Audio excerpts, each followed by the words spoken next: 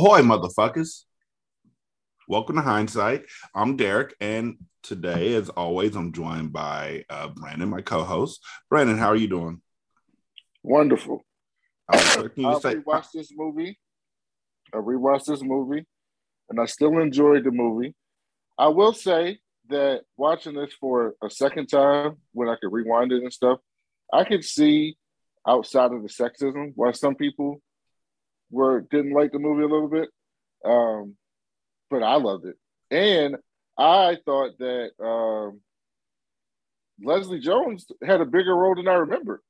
You know, watching it. Yes, I was just about to say three things. One, this movie fixes every issue that is in every other Ghostbusters movie,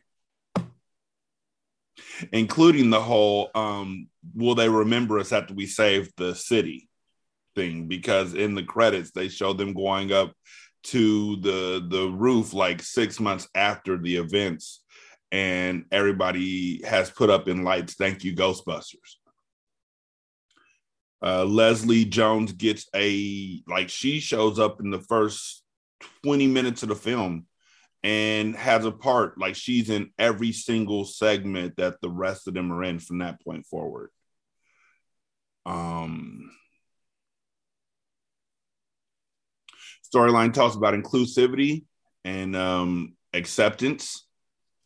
There's no sexism. There's nobody pushing up on somebody who's supposed to be their client that they're sexually harassing. The movie's funny, like breathtakingly funny at parts. They were kind of pushing up on Chris Hemsworth, especially Kristen Wiig. Kristen Wiig was pushing up on Chris Hemsworth, and Melissa McCarthy was like, "Dude, you need to cut that out. We can get fired for that." So somebody called her on it like immediately, and she was just like, "I'm willing to risk it all." But she definitely was ready for that dummy. But the fact that they literally spoke it, they said it like, "This is against the law," and she was still like, "I'm still going for it." Unlike in the other Ghostbusters movies where Peter was just going for it and everybody else is like, "It's just the way it is. That's his girlfriend now." I think those are two completely different circumstances, in my opinion. I will not hesitate in saying this after giving it not a lot of thought, but enough thought. And I think my wife would agree with me on this. This is my favorite Ghostbusters movie. It's funny all the way through. All the way through. Kate McKinnon is hilarious. Like I thought the opposite. I didn't get her character. She wasn't funny to me at all. What? The other three were funny to me. I thought Leslie and Kristen Wiig and Melissa McCarthy were funny. I didn't get Kate McKinnon's character. It was just kind of weird to me. Her character was literally just nothing but, what was that movie? I think it was Pitch Perfect. There were all these girls who were like white girls who were singers or whatever. They're peppy and all that kind of stuff. And then there's this one brunette, dark-haired girl who looks like Raven from Teen Titans, who's just saying stuff under her breath. Like, I ate my twin in utero. And all that kind of stuff. That's what Kate McKinnon was to me in this movie. Like, she got off so many one-liners that it was just like, wait, what? What did she say right there? I thought that she was tremendous. I did. I don't know. I understand, if all her stuff didn't land, because a lot of what they did in this movie was improvised. Mm-hmm. But yeah, her stuff was dope. Like when Agent Hawkins was like, "Do you have any idea how many federal regulations you're breaking on a daily basis?" And she's like, "1?" And he says, "No." And she says, "2?" And he says, "No." And she says, "Is it 1?" Like that kind of stuff. plus the fact that she was literally like the weapons in this movie, the proton packs in this movie were so much better. Yeah, I like the weapons. Like everything in this movie was just, and it's almost incredible to me how much better this movie can be made when it's not made by the boys club who made the first two movies. Like Ivan Reitman had nothing to do with writing this movie, as far as I know. Let me check again before I let that run. Oh no, I take that back. Let me look at this.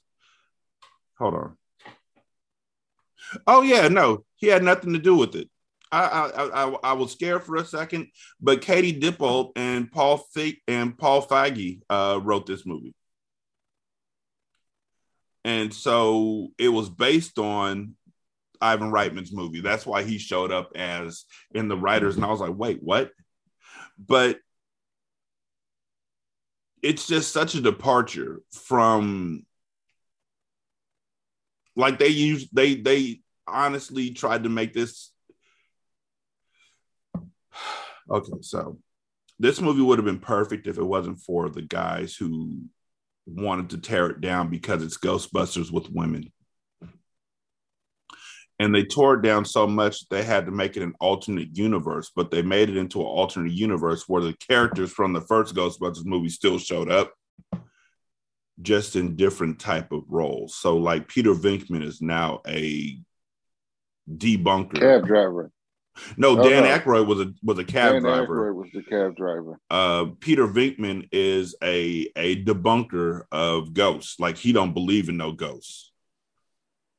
And then Winston, Ernie Hudson, he's a funeral director and drives a hearse, and he's Leslie Jones's uncle. Mm-hmm. And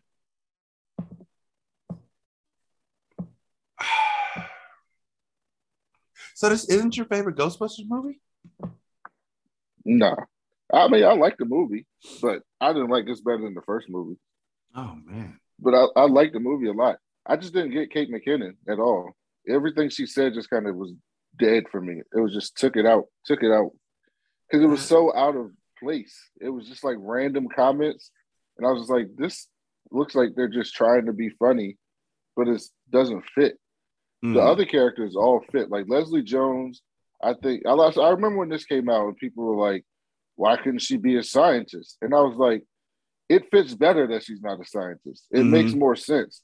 And by you saying, why couldn't she be a scientist, you're trying to shame her for being a ticket person at the subway. Like she was, like her being there was fine. Yeah, obviously she wasn't smart in the sense of science, math whiz, but she was smart in other ways, just like people are smart in other ways. Everybody isn't good at calculus. That don't mean you ain't smart. Like she knew other things that contributed to their success. So I thought Leslie Jones was great. I love Kristen Wiig. I'm a big fan of Kristen Wiig. So I pretty much like her in everything she does. And she kind of played the straight role a little bit in this. Yes, she did. And that was interesting to see, especially after watching Wonder Woman and how that bad movie, how great she was as Cheetah. As Cheetah. And then I think Melissa McCarthy is funny with her physical humor. We don't get a lot of physical humor with men or women anymore. Like we just don't. Like there's no Chris Farley's anymore. Like we don't get that type of person. And she's always that physical humor person. So I really enjoyed that. But I thought the story was very similar to the first one, which was fine with me. It's very much movie. Yes. And I thought Chris Hemsworth was amazing in this film. Yes, he was. He kind of stole the show, just playing a dumb blonde, but in reverse. He was the male dumb blonde. And I thought that was kind of incredible.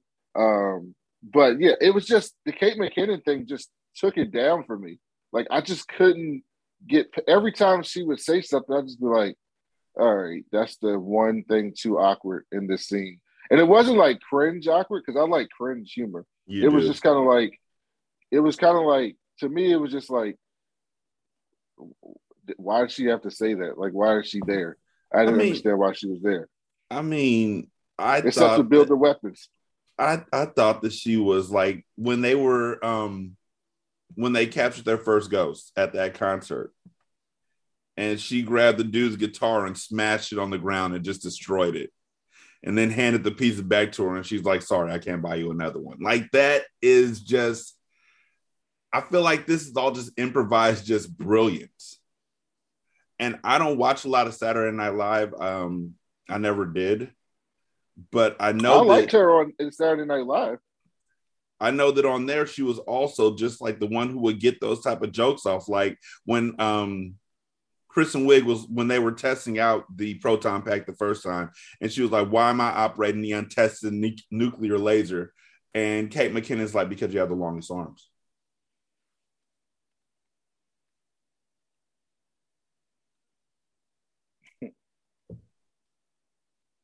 It's just, I don't know. I don't know. I thought that everything that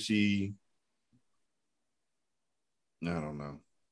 Like when they're doing the videos, cool. I mean, there's moments like when they're doing the first video inside of the mansion, and the ghost comes out and projectile vomits on her, which is a lot like the library scene from the first movie. But when the ghost comes out, she's videotaping everything, and she's asking Kristen Wiig, ma'am, can you tell us how you found the world's tiniest bow tie? Like stuff like that, just like little asides. Like she's quirky.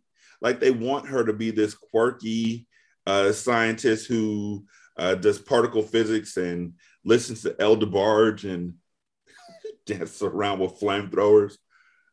I thought she was amazing.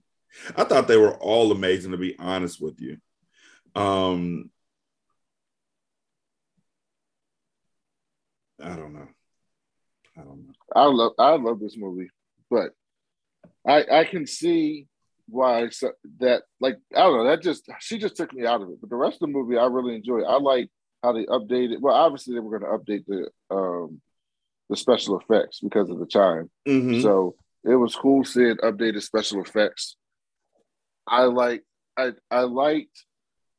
kind of how they were the big, like, they switched it up a little bit with, like, in the first movie, you know, nobody fucks with them because they out here saying that ghosts are real, and nobody believes that shit. In this movie, it was not only are they out here saying ghosts are real, but also it's like these 4 women out here saying that ghosts are real.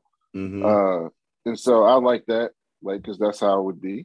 Because if it was 4 men saying ghosts are real, people would roll their eyes. And then if it was 4 women saying that ghosts were real, people would really roll their eyes. Like, what the fuck? Like, what are y'all talking about? So I enjoyed that. And then I liked how, you know, they did a very similar scene to, like, it was a very close recreation because they did a scene very similar to that, to the dinner scene. Mm-hmm. Where the Ghostbusters roll in and they're all dressed in slime. And then this time, Kristen Wiig, everybody's at dinner and she's banging on the glass and stuff. She's a scientist. She thinks those are doors. She thinks they're all doors. Yeah. So, like, I like the nods to the first one. I think that one of the things I just realized while I'm talking to you about this is that my copy of it, and I don't know how I got this movie. I don't remember if it was, I know that for a while Regal was doing you watch these 3 movies, you get the, no, when I started Vudu, when I first signed up for Vudu back in like 2016, whatever, as a thanks, they let you choose 5 free movies. And one of the 5 free movies that I chose was the Ghostbusters remake. And it was the extended edition. So the extended edition is the only one I've ever seen. I don't know how the regular edition looks. Like what stuff gets added in that I missed. When I rented it, I didn't know which one I should have bought. I just bought the regular edition. I told you I had it on Vudu. Oh, well, yeah, I wanted to watch it in 4K. I have it in 4K. On Vudu. You got it in 4K? On Vudu. Oh. Well, yeah, I didn't know that. I watched it but in 4K. But they had the extended version option. and I didn't get it because I didn't know which one you were watching. Yep. I got the extended version, and I never even thought about anything else because it's been that way. Like I don't know any other version of the movie. What I do know is the hate that came out about this movie. Um, Even Dan Aykroyd, like all these man babies came out the woodworks to diss this movie and go to Rotten Tomatoes and just tear it to pieces. Um, to the point where even Dan Aykroyd was like, the director spent too much on it. He shot scenes that suggested, and we need to go back and reshoot them, and it cost 30 to 40 million in reshoots, so he'll never be back. And he's talking about Paul Feige. Like, come on, dude.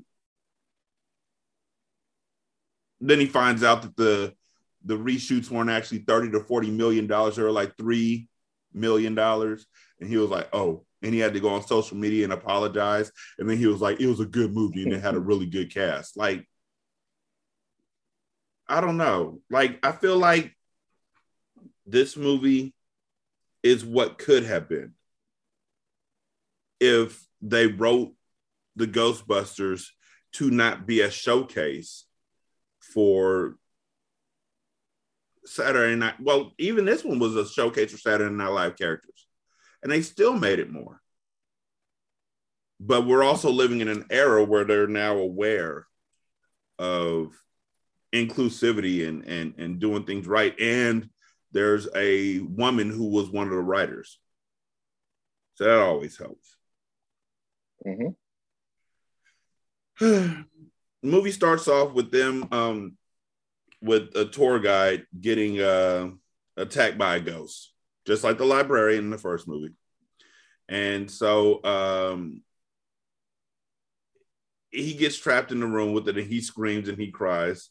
Then we go to Kristen Wiig, who is a professor who gets no respect. Dr. Erin Gilbert at Columbia University. She's approached by Ed Mulgrave, who has a book that she wrote some years ago about the existence of ghosts. And she is not happy that it exists anymore. She's like, where'd you find that at? And he's like, it's on Amazon. Ebook, regular book, paperback. She's like, I didn't write that. He's like, is this your face on the back? She's like, that's a good picture. And so she goes to see her former partner, her former friend and colleague, Abby, which is played by Melissa McCarthy. But Ed is like, well, I'm coming to see you because I have a ghost in this mansion that I work at, and I need you to take care of it. You're the only person I know who would believe me. So she, at that point in time, she finds out from her dean, Harold Fillmore, who I thought was played by the guy who played Freddy Krueger, or the guy who played oh man, Game of Thrones, the dad who dies in the toilet. I thought he played Tyrion's dad. Tywin Lannister. Yeah, I thought he looked just like him to me. I don't know if that's still him. I'm going to have to look him up. But Aaron finds Abby in the lab working with Jillian Holtzman, who's Kate McKinnon. Aaron and Abby still aren't talking to one another because they fell out after the book came out. And at this point in time, Abby gets delivered some wonton soup from a Chinese food restaurant that she frequents. And they give her what looks like dishwater with one wonton in it and one shrimp. I'm sorry. I'm so sorry. I'm going to laugh a lot just thinking about this shit. Aaron is like, well, this dude gave me the book. And she's like, yeah, I made the book. And she's like, yeah, the dude gave me the book and told me that he works at a place where there might be ghosts. And Aaron and Jillian, or Abby and Jillian, are like, let's go. And they run for the door. They grab their EKG or EKG?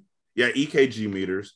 And they run for the door, and they look at they look at Aaron. They're like, "Come on, let's go, let's go." And she's like, "I am not going with y'all to that mansion. I don't care about the mansion." And Abby is like, "We're not asking you to come with us. You're not coming with us, obviously. We just need you to get out of our lab so we can lock it up." And she's like, "Oh, okay." And so she leaves with them. And that's when they see the ghost in the mansion. It's this beautiful, they say, ghost, a ghost woman who's floating through, kind of like, again, the old woman in the library. Old woman goes in the library, and it floats over to Aaron, and she's like, "It's so beautiful." And then it opens its mouth and projectile vomit slime all over her. It was like a violent projection too. And she's like, a lot. She's like, "It got everywhere. It got in every crack." And so they run out the house after she projectile vomits on her, and they're still getting video that Jillian's getting, and Aaron is freaking out on camera. "We saw a ghost. Ghosts are real. I saw a ghost. It really happened. I saw a ghost." And the next thing you see is the dean of the school, who just said that she's on her way to get tenure, watching this video with her because it's on YouTube.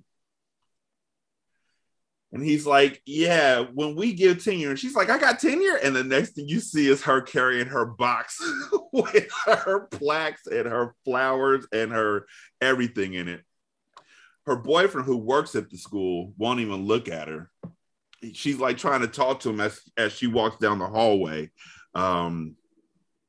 into back out to the street. She's telling the students, "Yeah, I'm not fired. They just found mold in my office. No, I'm not fired. Sometimes I just like to pack all my stuff into a box and lift weights." "Hey, look, there's my boy. Oh, you can't see me? Oh, you're looking at that paper? I don't understand what it says either. When you figure that out, give me a call." And so she leaves, and she decides to join Abby and Holtzman in their research. And Abby and Holtzman are like, "Yeah, you can come work with us. Don't even worry. Our dean doesn't even, they don't care what we do. They support everything we do. They'll give us more money. Come on." And they go upstairs and talk to the dean. He didn't even remember what the fuck was going on. Dean was like, "I forgot we gave y'all a department." It was like, "Who the fuck are y'all?" And she was like, "You spell science with a Y. You're not a real dean. You're only the dean because the first dean went to college. You're only a dean because the first dean went to jail." And he flicks them off and throws them out, so they steal all the equipment. And he was like, "Hey, bring back that useless junk that belongs to the school." And they take off running. The next thing that we see is Leslie Jones. Again, like 20 minutes into the movie. It's incredible. Like, I didn't expect this. It might have been even earlier than that in the non-extended version. I didn't expect this. But she's working as an MTA worker, which, again, makes sense that she's in this role because they need somebody who can discuss, like, all of the way that it works out in this movie is that she's the one who knows New York like the back of her hand. She knows the underground. She knows all the subway. She knows all the history of New York. Like, it's necessary. It makes sense in this movie. They also have it where they're talking. We'll get to that. But she's approached by a guy named Rowan North, who's a weird guy who's talking about a fourth cataclysm. And Patty's like, "Yeah, you're that crazy dude on the subway that everybody talks about. Bye, crazy guy." And as she watches him, he walks onto the subway tracks. So she has to try and get him out. Like, she goes and follows him. And while she's following him, she sees this mechanism that he's stuck to the wall. And then she looks up and she sees a ghost in an electric chair. And she freaks out and she takes off. And she runs like hell. Aaron, Abby, and Holtzman have decided to find a place to open up their business. They go to the firehouse that the original Ghostbusters were living out of. And they're like, look at this, there's poles, and they're pole dancing on it and everything. Look at this, and they're all happy. And Aaron asked the realtor, she tells the realtor, we'll take it. And the realtor's like, cool, the rent is $21,000. And Aaron's like, suck my dick. So they move into the office above the Chinese food restaurant that Abby frequents all the time. And even moving into the office above the Chinese food restaurant, it still takes a Chinese food delivery guy an hour to bring her some wonton soup. And now it has no shrimp in it, and 2 wontons and a water chestnut. Oh God, I love this movie so much. They are calling themselves the Department of Metaphysical Examination, and they are talking amongst themselves, and that's when Kevin shows up. Kevin is applying for the job of secretary or receptionist for the job. And Abby's like, yes, he does computer work and he does logos. So he shows them the logos. Now I got to ask, this was all on the regular movie, right? Yeah, this was on it. Yeah. Okay, cool. So the first logo he has, and I swear they knew what they were doing with all this movie, because everything they do in this movie, at some point, it seems to be a wink towards the men who got so mad about this movie. The first logo he made was a ghost with tits. And they were like, we don't need that. And he was like, oh, you want the tits to be bigger? I can make them bigger for you. And they were like, no, let's see what the next one is. And the next one is literally the logo for 7-Eleven. No, but he called it something else. He said this is for 711. If you have an emergency, you can call 711, and it's supposed to be 911, and it's the logo for 7-Eleven, and I fell out. And they're like, that's already taken. So the next one he has is just a picture of a hot dog and a picture of a house. Like, they're not even together. It's just a hot dog on top and then a house. And he's like, well, it's a ghost holding a hot dog, haunting a house. And they're like, oh, okay. And Kevin's wearing glasses. And at one point, he reaches through the glasses and rubs his eye because he doesn't have any lenses in his glasses. And so Abby's like, what's with the glasses? I got to ask, why don't you have lenses in the glasses? And he was like, because they get dirty. And it's easier this way. She was like, oh, okay. And he was like, I need to ask if I can bring... That was so weird. He was like, I need to ask if I can bring Mike Hatt in to work with me. This was the ridiculous. And she was like, well, I'm allergic to cats, so I don't think you could bring him in. And meanwhile, Aaron is literally sexually harassing him the whole time. She's like, the first thing we need to ask you is, are you seeing someone? Abby's like, no, that's not the first thing we need to ask you because that's illegal. But she's like, Abby's like, yeah, I'm allergic to cats. And Kevin's like, cat? And she's like, yeah, you said Mike Hatt. And he said, no, Mike Hatt is a dog. I named him Mike Hatt. I named him Mike Hatt. And so Aaron is like, oh, so your dog's name is Michael Hatt? And he said, yes, Mike Hatt. Worst receptionist ever, by the way. Does not answer the phone when it's ringing right next to him. Just looks at it. Picks it up. The folks start talking to him. He hangs up on him. I don't want any part of that. What are you saying, Brandon? Sorry. Yeah, he's stupid. He's a dumb blonde. He's an incredibly dumb blonde, but they hired him on the spot because they ain't got nobody else. And then after that, Patty shows up and says that there's a ghost in the subway tunnels, and she's giving them a history of the subway tunnels and everything. And Holtzman brings along some equipment that she built to catch the ghost. They see the same ghost that Patty saw earlier hovering above them. They recorded with their cameras while Erin's giving a proton laser. This is the point where she's like, why do I have to hold the unstable nuclear equipment? And Jillian's like, because you have the longest arms. And everything Jillian says, she was supposed to be the Egon of the group. So everything she said is completely deadpan, with just like this wry smile. Like, I think Kate was great in this movie. But the shot that the laser isn't strong enough to hold the ghost down, and a train is coming, and the ghost is getting more and more animated and coming at them. So they run to safety as the train, it's an express train, so it's not going to stop. They run to safety, and the train hits the ghost, and the ghost explodes in the ectoplasm as it gets stuck on the train. And I was like, how does that work? So is the ghost like there? Like you could touch it? Because it just got hit by a train, and now it's on the train going to Queens. and Patty was like, that's the third weirdest thing that's going to be on that train. I'll tell you that. But the video of the ghost goes viral.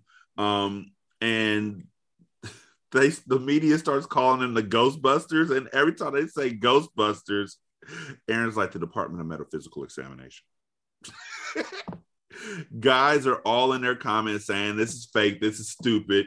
And Abby is in the comments writing back to him like, meet me outside. The media finds the debunker Martin Heiss, who is played by Bill Murray, and he goes on record to dismiss the subway ghost. Patty, as they're talking about Martin Heiss, and they're talking about the comments that they're getting from this video, Patty goes, and they turn around and see her just sitting in a chair in the corner. And Kevin's like, oh yeah, you gotta, somebody's here to see you. She's been sitting here this whole time. She's right there in the chair. And they're like, thank you, Kevin. And he's like, I gotta go to a hide and seek tournament. My team and I are in the semifinals. And he just walks off and just leaves. But she's like, I wanna work with y'all. You know, I know the city. I know how to get around the city. And also, if y'all take me in, I can provide y'all with a car for carrying equipment. And it's a hearse, which Holtzman thinks is incredible. And so, again, that's the Ecto one. Holtzman takes them all out back and shows off some new equipment she's made, which is a laser gun, a grenade, a proton glove, and she's working on a shotgun. Glove. Right? Oh, and a chopper, a vacuum chopper. And so they're all working. They sprayed that on that random man, though. Yeah. They also blew up the delivery guy's motorcycle, and they're testing everything in the back, and it's cool, and it's their bonding moment. They get called to investigate a ghost at a musical theater. Rowan is seen planting another one of his cataclysmic devices in the theater. As he walks through, it turns out that Rowan has figured out a way to break the barrier between the world of the living and the world of the dead. He's a guy who's been maligned and teased because he's smart and he's nerdy. And so he was bullied his whole life. And so he, just like the girl from Teen Witch, decides to go from being bullied to being the bully. Mm-hmm. And so he's setting up a machine that's going to help him break that barrier. What he does is he sets up devices in separate areas that's going to cause a vortex that will break the barrier. So he sets up one at this rock concert. And the Ghostbusters go to investigate it. And Abby's PKE goes off near the dressing rooms. And Patty is walking by herself, and she peeks into a room full of mannequins. She's like, nope, not going in there. I ain't dying in there. Not today, Jesus. And so she walks back out, and one of the mannequins chases her down. And so they hit the mannequin with their proton lasers, which unleashed a huge dragon flying monster. I And like this. I like this ghost. yeah. Although they never explained after the first movie, because the first movie, most of the ghosts were like dead people or people adjacent. And then after the first movie, the second movie, and then the Ghostbusters 2, and then this movie, it's like random like things and, Yeah. and entities. And I was just like, oh, so they got dragon ghosts now. Well, the way I looked at it is that after the cartoon broke the mold of what ghosts would be, what ghosts could be, because I know that Melissa McCarthy said that she started watching that she never saw the first two Ghostbusters. She actually, the first thing she saw was the real Ghostbusters cartoon. That's how she fell in love with it. But yeah, it's just the after the cartoon, all of a sudden Winston didn't have his beard anymore, and Janice's hair was red.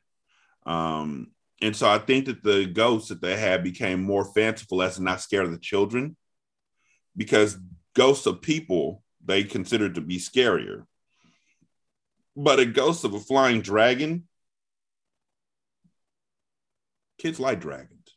You know, they're not going to be scared of it. And it's a PG-13 movie, so we can't scare the kids. A mean-looking dragon.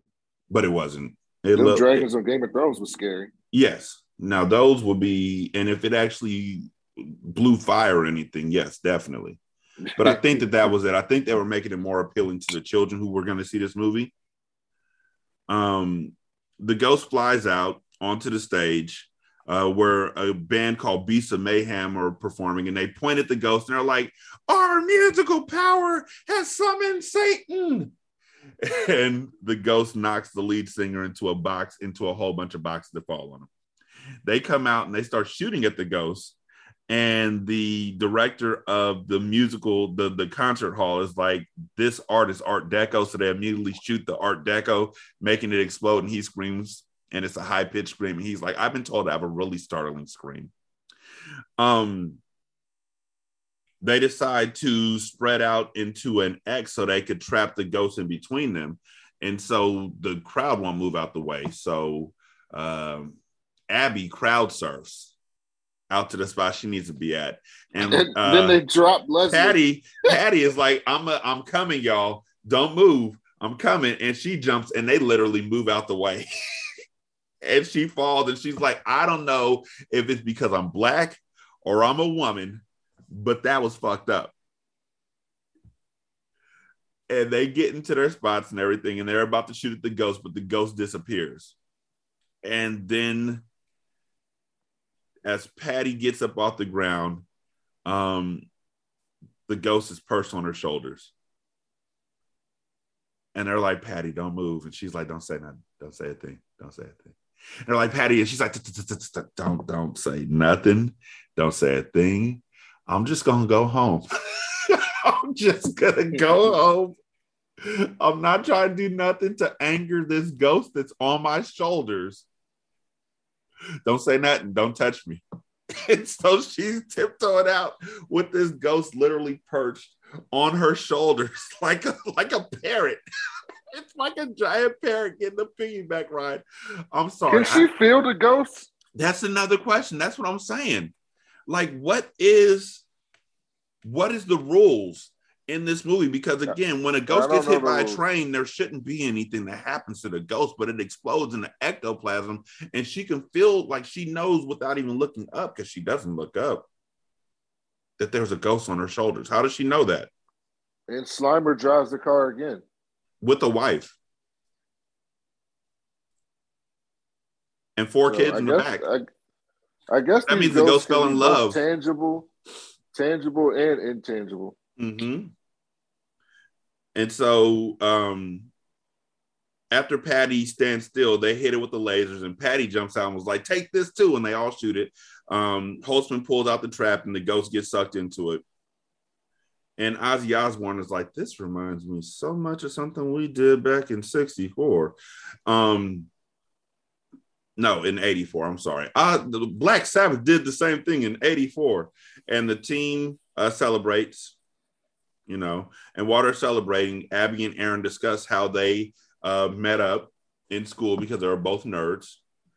And how Aaron mentions how when she was a child, the ghost of her dead neighbor, her mean dead neighbor, would stand at the foot of her bed every day for a year. And when she told her parents, nobody believed her. And so at this point in time, Martin Height shows up at their place to see the ghost that they captured from the concert. And he's so just... he's so rude about it. And just so... what's the word for it? He's so condescending to them that Aaron gets mad, and she's like, you know what? If he wants to see it, I'm going to let him see it. And Abby's like, that's not a good idea.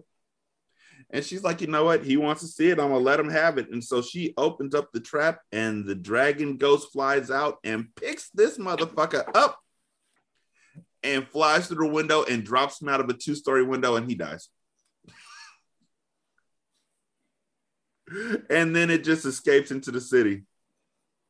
And at this point in time, Omar and the dude from Veep show up.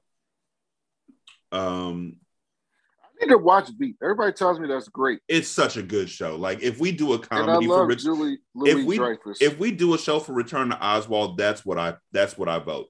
That's my vote. Is Veep. I loved Veep. I thought it was incredible all the way through. Yeah, I need to watch Veep because I love her. Veep. And when I called you yesterday, what I was calling you for was to say we also need to watch Playmakers. Oh, fuck no. Yes. Hold on. Are you talking about Playmakers? Yes, I am. ESPN? Yes, I am. Yes, I am. We have to watch Playmakers at some juncture. We might as well do that now then. That's because it was only like one season. It's one season. I was thinking the same thing. Like as an ambiance cracker, I was thinking the same thing. So yeah. Oh my God, Playmakers! God damn, I forgot about that. Yes, I have it right here on DVD. So yes, that's going down. DH. But they take the Ghostbusters to see the mayor and his assistant Jennifer Lynch. And in the first movies, the mayor was like, I don't believe in the Ghostbusters. Walter Peck will be like, I don't believe in the ghosts. In this movie, they're like, we fully believe in ghosts. Thank you so much for capturing the ghosts. But we're going to act like y'all are crazy as to not cause a panic in the city. So y'all got to go. But we thank you for what you did, and we see you. We see you with our eyes. But at the same time, get the fuck out. And so then they get alerted to a new ghost that's in the city. And that's when Aaron realized there's a pattern to all the appearances. It's discovered that all the devices found are along ley lines that intersect at the Mercado, which is where Rowan works. They find a picture of the staff, and Patty recognizes Rowan amongst them because he's the fourth cataclysmic guy, and she recognized him as their guy. The team heads to the hotel and finds Rowan in the basement. Like, when they get there, Janine from the Ghostbusters, Annie Potts, is working as the manager of the hotel. She's there as Vanessa. And she tells him, look, we got this guy, the janitor. He works in the basement, because apparently they call him up and they're like, yeah, there's been like this violent blow up of massive destructions in a toilet here on the 3rd floor. Come clean it. And he's like, it will be my pleasure. So they all think he's weird already. And she's like, he's in the basement doing weird stuff. Please let him know he's fired. What was that dude's name? Rowan. What's that dude's name, a real name in real life? Oh, Rowan's name? Yeah. Rowan's name in real life is, hold on one second, Neil Casey. No, I thought it was something else. That dude always plays a weird person. Yeah, he got typecast pretty quickly. Yeah, he always plays that same type of weird person. And so Rowan tells them that he plans to release a horde of ghosts upon the city as payback for being constantly mistreated. Abby tries to convince him to stop his plans, and Holtzman is like, he's so cute. He's really cute. Like, why are all the smart, cute ones the bad guys? Which I felt. I felt that. Like, if you had just the reason why I felt that statement was because there are all of these guys out there. Let's say, yeah. For this one, I'm gonna say black guys, but there's all these black guys out there who are like, when I was in high school, girls didn't like me because I liked anime and I did this and I did that. And then you got all these women who are like, you know what? I liked anime too. And you didn't want to see me because you were only attracted to this sort of person. And so you can miss me with that. And so when Robin is here talking about everybody mistreated me and nobody liked me, at the same time that Holtzman is standing there like, he's so cute. There's somebody for everybody. It's just that these men didn't want to go through the effort and the pain of finding their own tribe. They wanted to keep punching at the door of the tribe who didn't want to let them in until they finally relented and let them in. And when they didn't let them in, they were like, all right, we're burning this whole place down. I don't know if they wrote it to be that way, but it hit me that way. You know what I'm saying? Just he's totally oblivious. Like, even at this point, before the ghosts get let out, he has a woman who's standing here like, he's so cute, and he could have saw that and shut down the whole thing, and they could have fallen in love. There could have been a way, because she was nutty too. Well, not nutty, but she was, on the weirder side too. They could have found something in each other. But instead, he's so gripped up in his perceived loneliness and hate and angst that he electrocutes himself because they say the police are on the way. And he's like, well, my time here is done. And the basement is then closed off. But the Spectre, the EKG, or the whatever it is, the ecto, yeah, it's an EKG, right? Or baby, EKG is doctor, right? Or was the EKG the Ghostbusters? EKG is not echocardiogram. So yeah, right. So was it EPG for the Ghostbusters? I don't know. Brandon, which one is it? Is it the detective? EKG is an EKG the thing for your heart. That's what that's what Nisha just told me. I've been saying that this whole time. Now I got to see what it's called in Ghostbusters. It's an EKG. EKG meter. PKE meter. A PKE meter. Sorry. PKE. EKG. I knew it was three letters. PKE meter. After they leave the basement, it starts going haywire.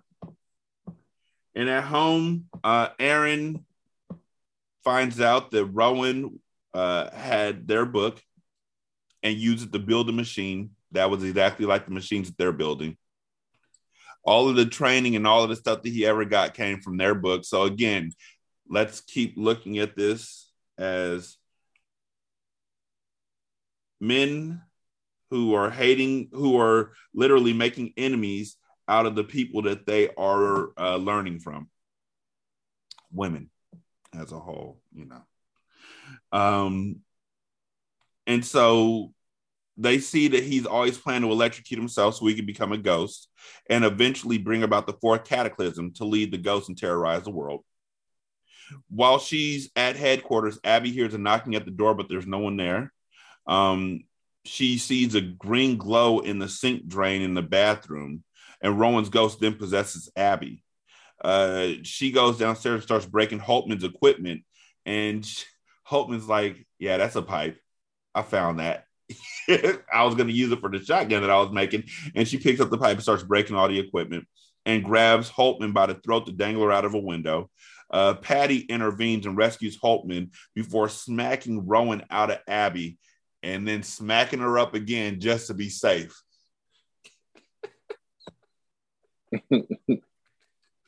Why are you hitting me?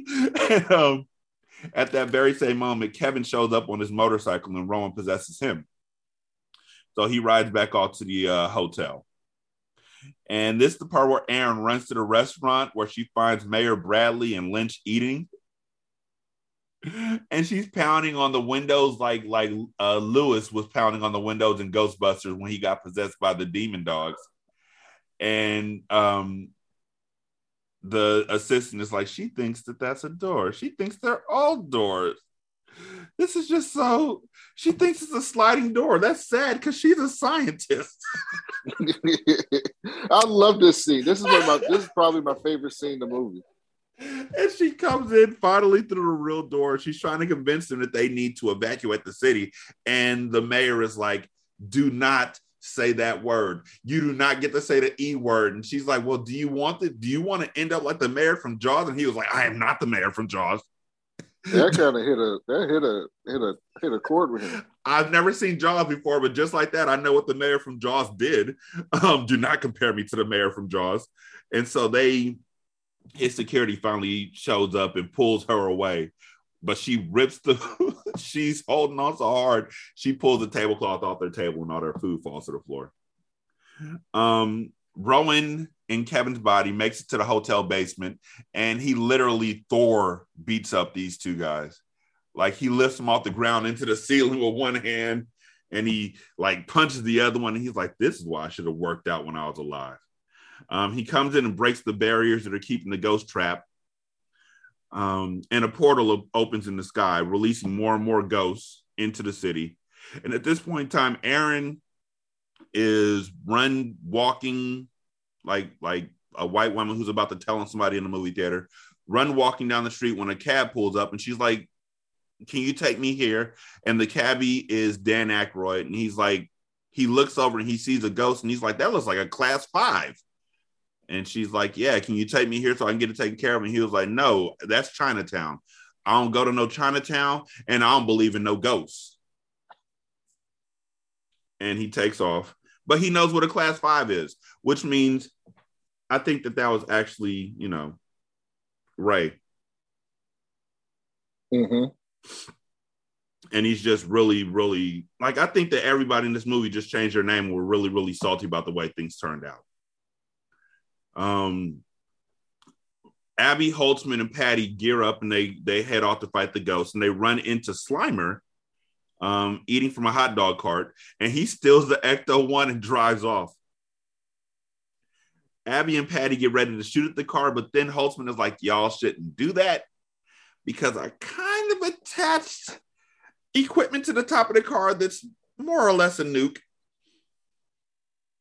And they're like, why'd you attach a nuke to the top of the car? And she was like, to charge up the... She fixed that car up really quick. Like gangster. So they spot a bunch of ghosts that look like giant parade floats, and they start popping in with the proton packs. And one of them is the Stay Puft Marshmallow Man. Again, if this is an alternate reality, which people kept trying to claim, and which Ivan Reitman and his son claimed when they made this new Afterlife Ghostbusters, if this is an alternate reality, why is so much stuff still tying into the first universe? In an alternate reality, they wouldn't have known about the Stay Puft Marshmallow Man being such a prominent part of the first Ghostbusters situation. The cab driver wouldn't have known what a class 5 was because nobody would have believed in ghosts. Yeah, that was really weird. So for I don't know why the Stay Puft Marshmallow Man was there, why he was a balloon in the parade, or whatever. Exactly. And even if it was, he's still the Stay Puft Marshmallow Man that everybody remembers as being all happy and jolly and stuff. They possessed it in this movie, and that's still a connection to the other movies. But they shoot the Stay Puft Marshmallow Man, but it falls on them and presses down the 3, rendering them immobile. Earlier in the movie, when Aaron was unable to shoot the proton pack, Holtzman gave her a Swiss Army knife. And Aaron was like, oh, is this something special? And she was like, no, it's just a Swiss Army knife. But a woman needs to be safe at all times.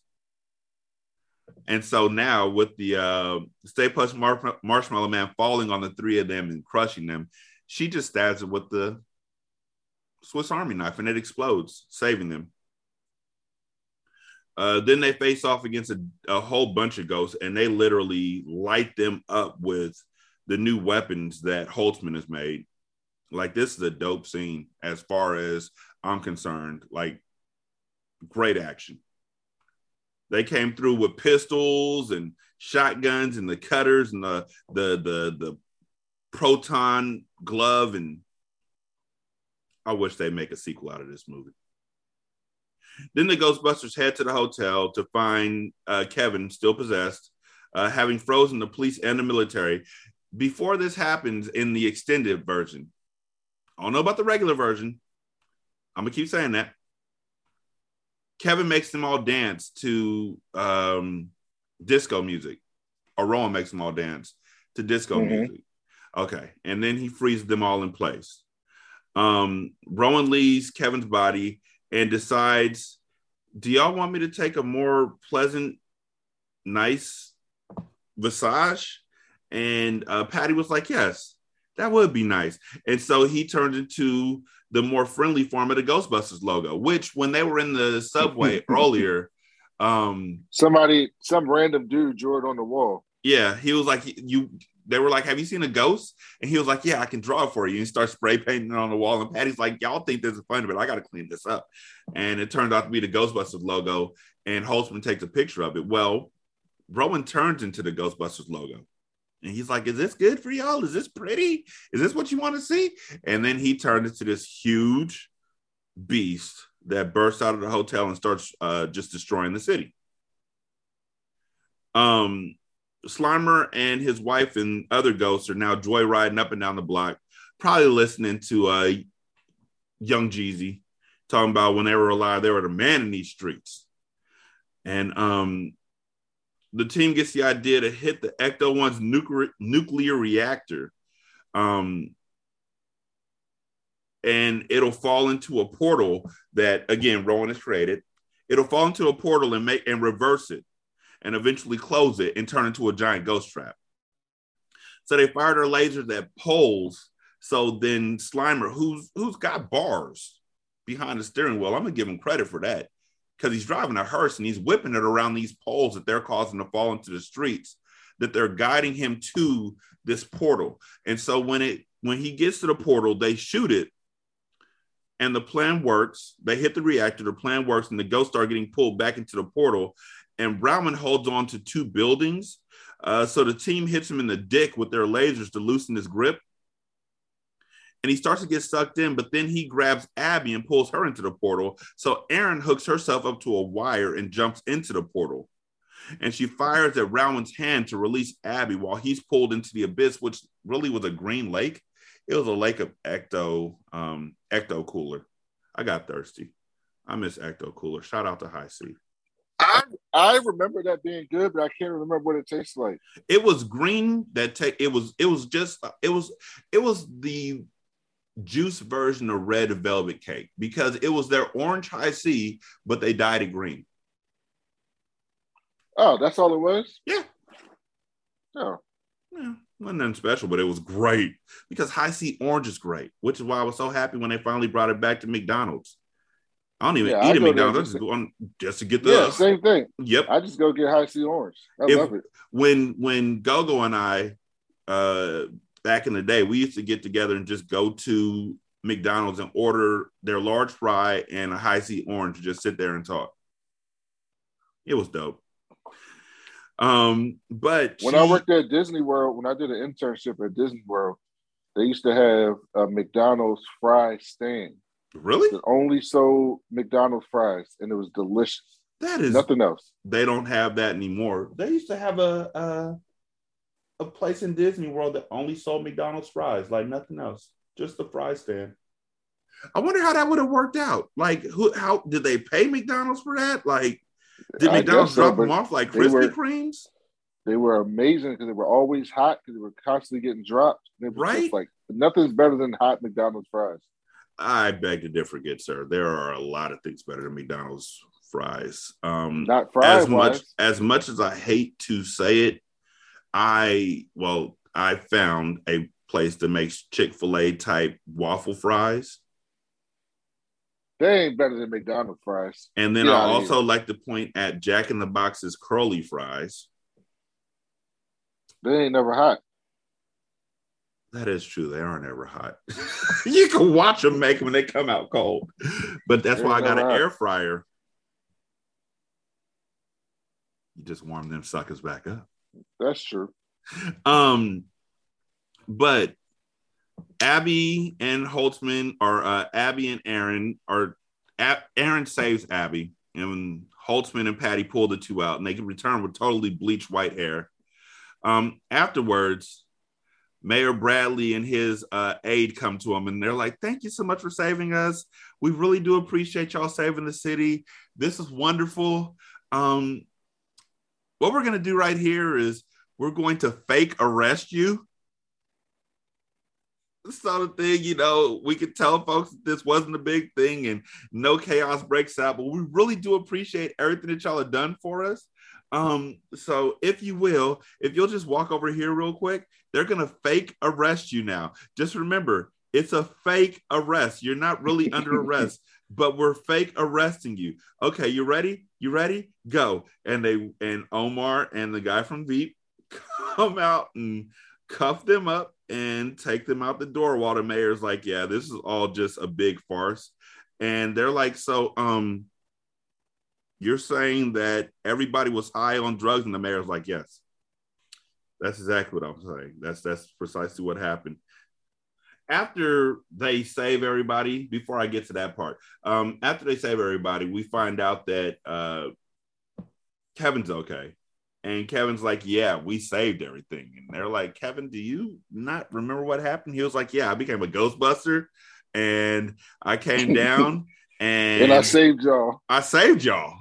And then he said he went to the deli and got a sandwich in the middle of it. And they slapped the sandwich out of his hand. And he holds up his hand and it returns to his hand like Mjolnir. Like Mjolnir from Thor. And they slapped the sandwich out of his hand again, and it comes back to his hand again. And he's like, I'll take a beverage, and somebody throws him a water. Oh God, it's the little moments to me. But yeah, he's talking about, I walked over to that power box and I turned around and I saved everybody. And they're like, while we were saving the world, you went to get a sandwich. And he's like, yeah, don't be mad about it. Potatoes, tomatoes, it's all the same thing. That's what friends are for. And everybody laughs at him and everything. And they all put their hands in it. And Aaron's like, yeah, you can hold my hands longer. And they're all like, you know what?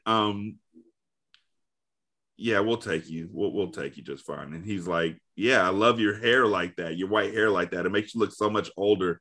And so Abby's about to punch him, but instead she just takes a sandwich and throws it. And that's when they have the sandwich throwing incident. And then I really enjoyed this film.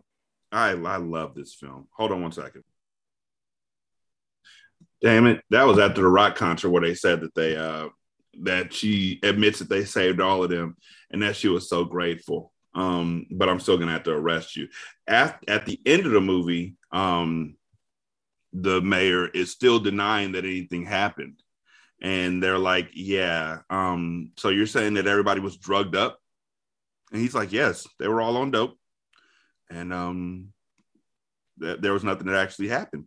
But this is what happened right after the Rock concert. Out there that loved your work. Why am I so flattered that weird little sociopath bought our book? Oh, thank you for everything you did. You saved us all. The mayor thanks you, of course, privately, so don't tell anyone. Can I walk you out? Well, why don't you all go get some rest? These gentlemen here will get you out of here, okay? Oh, thank you. That's very nice. All right. Thanks for all you've done, ladies. Thank you very much. I just have to say a couple things to the press. You know how that goes. So we just are gonna fake arrest you now. Oh, and we towed your car. Real tow, not fake tow. What's that? What? Wait, why?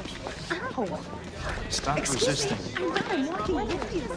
Everything is fine. It was just another publicity stunt by these incredibly sad and lonely women. It's like they read Eat, Pray, Love and just ran with it.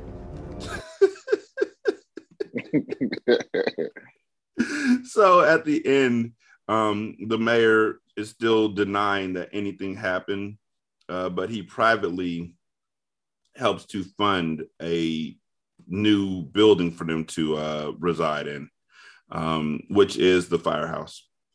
So that's dope. I had a muffin, thanks. Oh my God. Are you a wizard? In the aftermath of the events, authorities are still trying to understand what happened in Times Square and throughout the city. I saw pilgrims, ghost pilgrims. So you're honestly going to stand here and tell me that we didn't all see ghosts, that what actually happened was that terrorists drugged all of the water with hallucinogens? Yes. Wait, what? With the government trying to claim the event wasn't supernatural, despite so many eyewitness accounts to the contrary. The big question is, was it the 4 women who refer to themselves as Ghostbusters who actually thwarted the attack? We may never know. Well, now we know how Batman feels. You know what? You don't have to keep fiddling with it. I think it looks nice, right? I'd talk to you at an AA meeting. It's my fault anyway. The box said the color was called Garfield. Ooh. It wasn't even the cat. It was the president. Oh. It was part of the dead president's color collection. You stay away from Taft. That's my mother's color. I don't want to see that on anyone's head. Mine was a woman with a secret. And she was kind of going, and then she appeared to be in a canoe. You know what? I want to make a toast. Oh. Uh-oh. Here we go. Here we go. Physics is the study of the movement of bodies in space, and it can unlock the mysteries of the universe, but it cannot answer the essential question of what is our purpose here. And to me, the purpose of life is to love, and to love is what you have shown me. I didn't think that I would ever really have a friend until I met Abby, and then I feel like I have a family, I have my own, and I love you. Thank you. Thank you. I mean, that was like a real thing right there. That was like so real. Sorry, I'm late. Oh, we want to thank you for your discretion. It's not working at all, but thank you. Actually, we'd like you to continue to study this subject, fully funded. You know, we need to be better prepared, just in case. Yes, that's smart. Whatever you need going forward. Anything at all. Anything? Anything. So that's when they get the firehouse, and that's also when Patty's uncle shows up looking for his hearse, and she's like, "Unc, I told you it fell into the portal between the living and the dead. It's gone now, and it's Winston Zeddemore." And then he comes out and he's arguing. Mm-hmm. And that's the end of the movie. Also, in the credits, they talk about who's at the end of this movie. They literally thought there was going to be a sequel. They thought I believe that they had something on the horizon as far as a sequel. And I think they thought that it was going to be a good movie as well. They just didn't expect the reaction to their excellence by all of these online haters and guys and whatnot, because the after credit scene. The after credit scene is them listening again to the PKG are listening, and they say, "Hey guys, who is Zool?" And that's Zool was from the first movie, right? Yes. Zool was the person that they destroyed in the very first movie, or the demon that they destroyed in the very first movie. And in the sequel, I guess they were going to encounter... That's Ghostbusters, baby!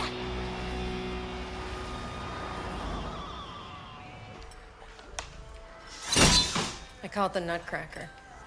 Oh, because it crushes the ghost. No, it's for walnuts.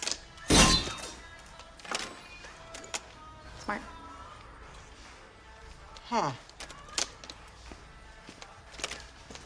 What is it? Did you get something? Yeah, I heard something really weird. What's Zool?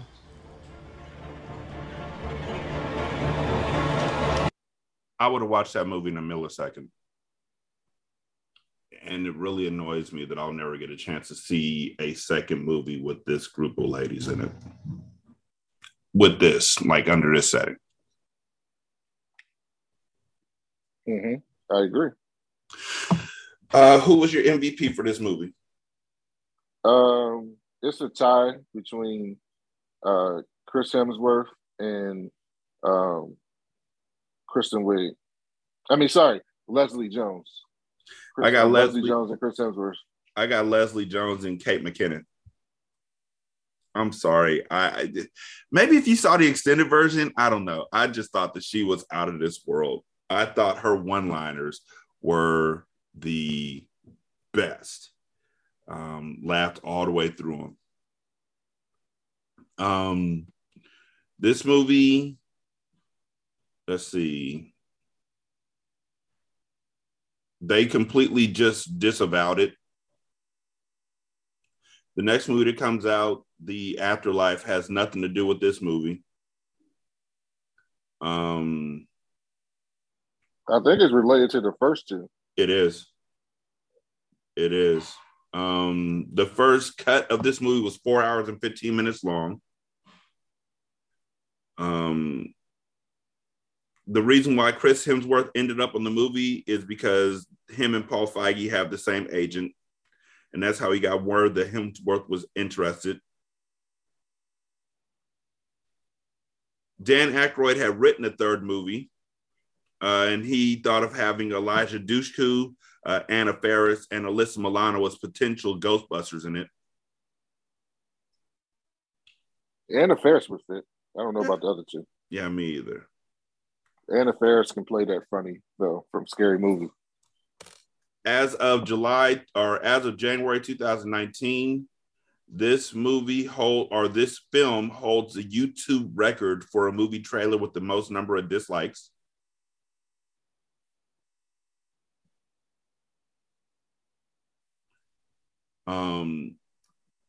This is wild. Like how much hatred hit this movie.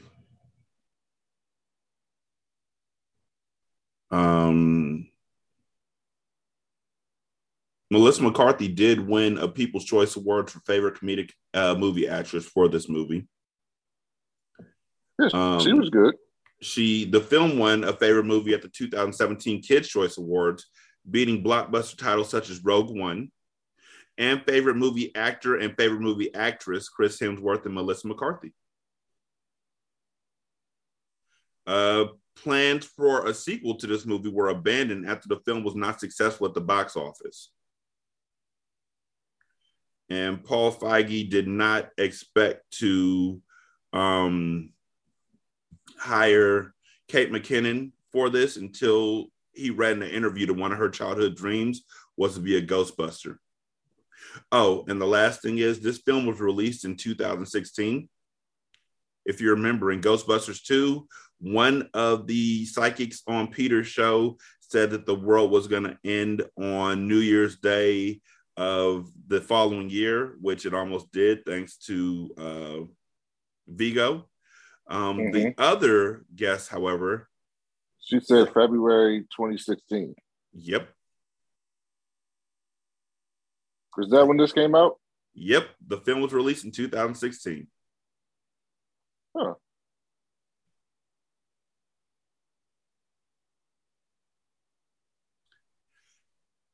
So y'all can contact us on Twitter. Brandon is there as that cool black nerd. Black is spelled BLK. I am Rashani, and the show is Hindsight Reviews, REVUES. You can leave a review on Podchaser, copy that, paste it in the Apple Podcast, copy that, and paste it into Good Pods. Thank you to everybody who's checked us out on Good Pods and on Podchaser. We appreciate both. Our email address is Hindsight Movie Reviews. That's REVUES at gmail.com. You can call us and leave a voicemail at 916-633-1537. I don't think I'm leaving anything out. Oh, you can donate to the show at patreon.com/single simulcast or at buymeacoffee.com/SScast or on the Good Pods app. You can leave us a tip in the tip jar. Yeah, that's about it. Thank y'all so much for listening. We do greatly appreciate it. Y'all be good. We're going to holler at you later. Peace. Peace. What? Brandon, you said peace. Look at you. Aw.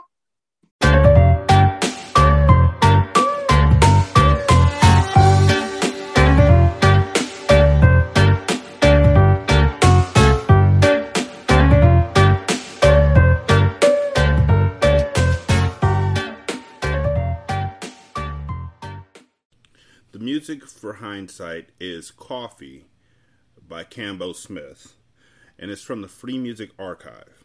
This is Single Simulcast.